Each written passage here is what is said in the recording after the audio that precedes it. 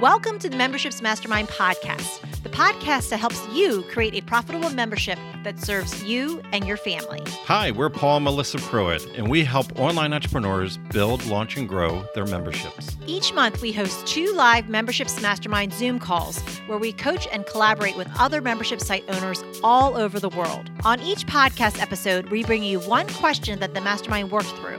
You'll get ideas and strategies that you can start implementing right away. So if you're ready to fill in the gaps in your business, decrease overwhelm, and finally get all the answers on your membership that you've been looking for, let's dive in.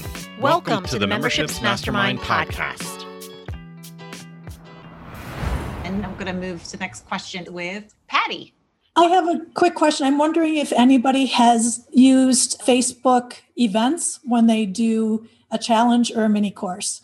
Because I realize that most of my people are online, and those are the kind of things that I can share into groups, even if I can't sell into those groups, and wondering about people's experience with that and if they have any advice on how to leverage that. Excellent. Great question. So has anybody leveraged Facebook events in your launch or your promotions to drive interest and traffic? I have, but has anybody else? Because I'll geek out on this for a couple minutes. All right. So if you have a Facebook group that is under 500 people, now this is as of me saying this right now, of course. If you create an event inside of your own Facebook group, you can invite all 500 of those members to that event. They will get a notification that they were just invited to an event. Now, I'm not as concerned about the event itself. You're just going to leverage the event, because I do use this strategy on all of our launches. So what you want to keep in mind, the moment they go over 500, you can only invite your actual friends that are inside of that Facebook group. So there's a difference in that moment, okay? So if you have a small pop-up group or anything, you can invite those people. If it's 500 or under, at least as of this moment, they'll all get a notification. So I want you to think about that. So don't invite people over the weekend because they're probably doing other things. What I want you to do is think more strategically. You want that notification to pop up in their notifications box, like in the middle of their day. So if you're in the time zone or if you're in the country of the people that you're serving, I want you to create that event during the period that they would get a notification, not first thing in the morning when there's already 80 notifications there that came in overnight. I want you to be the number one, you just got invited to an event. Because if they're on Facebook right now, they're going to see it. So you take advantage of that. These days, you can do an online event, which means you can put a URL in. Before, you used to have to put an actual physical address. So these days, you can put a URL. But what I want you to do is think of the event name as a headline, as a hook. Don't think of it as an event. You get a notification so that you're invited. It's going to say it on Facebook. You've just been invited to an event. And then it's going to pop and it's going to say the name of the event. That is a hook. Use that to get people to click on it. Don't be so literal on what the event is, because the event name is not as attractive as the hook, a promise, a question, like statement, like whatever it is, like use it as a headline. Okay. Now, anytime that you change the time on an event, people that did say that they're going will get re-notified. New notification pops up. Just something to think about. You might be able to use that strategically. Okay.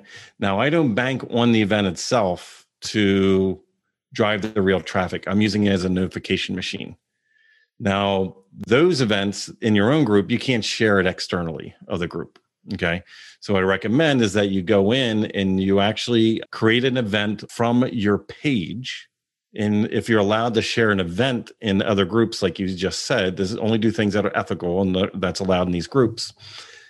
If you can share that event in the groups that you're talking about, then this is the side benefit I want you to think about, is that an event from your page is a retargetable audience if somebody interacts with that event. So you can create a Facebook audience through a Facebook ad to people that interacted with that event. Does that make sense? So if you ethically are allowed to place an event, do it from your page, share it into the group.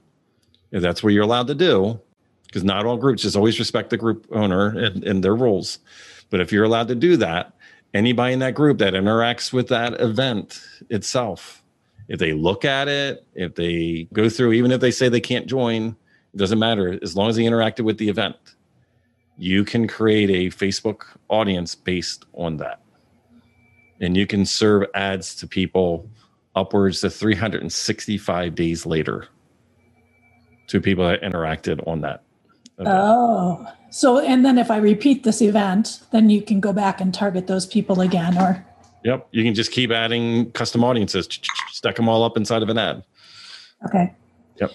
Strategically, it's named Finding Dr. Right for rare disease patients. And I've finally started reaching people with memes and have a meme that has really well received. People are sharing it. Just basically, it takes a rare doctor to care for a rare disease patient. And then I asked, how many doctors have you seen before you got the care you needed? And lots of comments, lots of shares, lots of likes. Is that something that you would use as the image for the event then, so that it could lead into finding the right doctor? If it supports the event messaging. Now, what I would say is that image or that meme, is that on your business page? It's on my business page. Okay. Well, what I would personally do is you can advertise the event itself. After you create it, you can advertise the event to people that have recently engaged on your page. Okay. So then what that would do is all those people that have been sharing it and liking it and it going viral, that event will go back to those people and make them aware of this new event that you have. So you can do a cycle, you can leverage that, get interactivity on your social media. It just has to be on your page. If it's on your personal profile, it's not a retargetable thing. Okay. Yeah. And if I share from my page into a group, it's still collecting all that data, right? Yes. Okay. Yes. Yep. Cool. Christine had asked in the chat, does the event automatically invite all Facebook group members if less than 500, or do I need to take a step to do so? It'll actually tell you can invite all. It'll say it right on the event that you can invite all members. Yeah. Great question. Awesome. Good strategy. Getting a ninja marketing stuff today. You guys are getting all the goodies today. All the behind the scenes too. If you enjoyed this podcast, then join us on our free live Zoom calls twice a month. You'll get to ask your membership questions and hang out with awesome membership owner peeps. Just sign up to be notified at membershipsmastermind.com.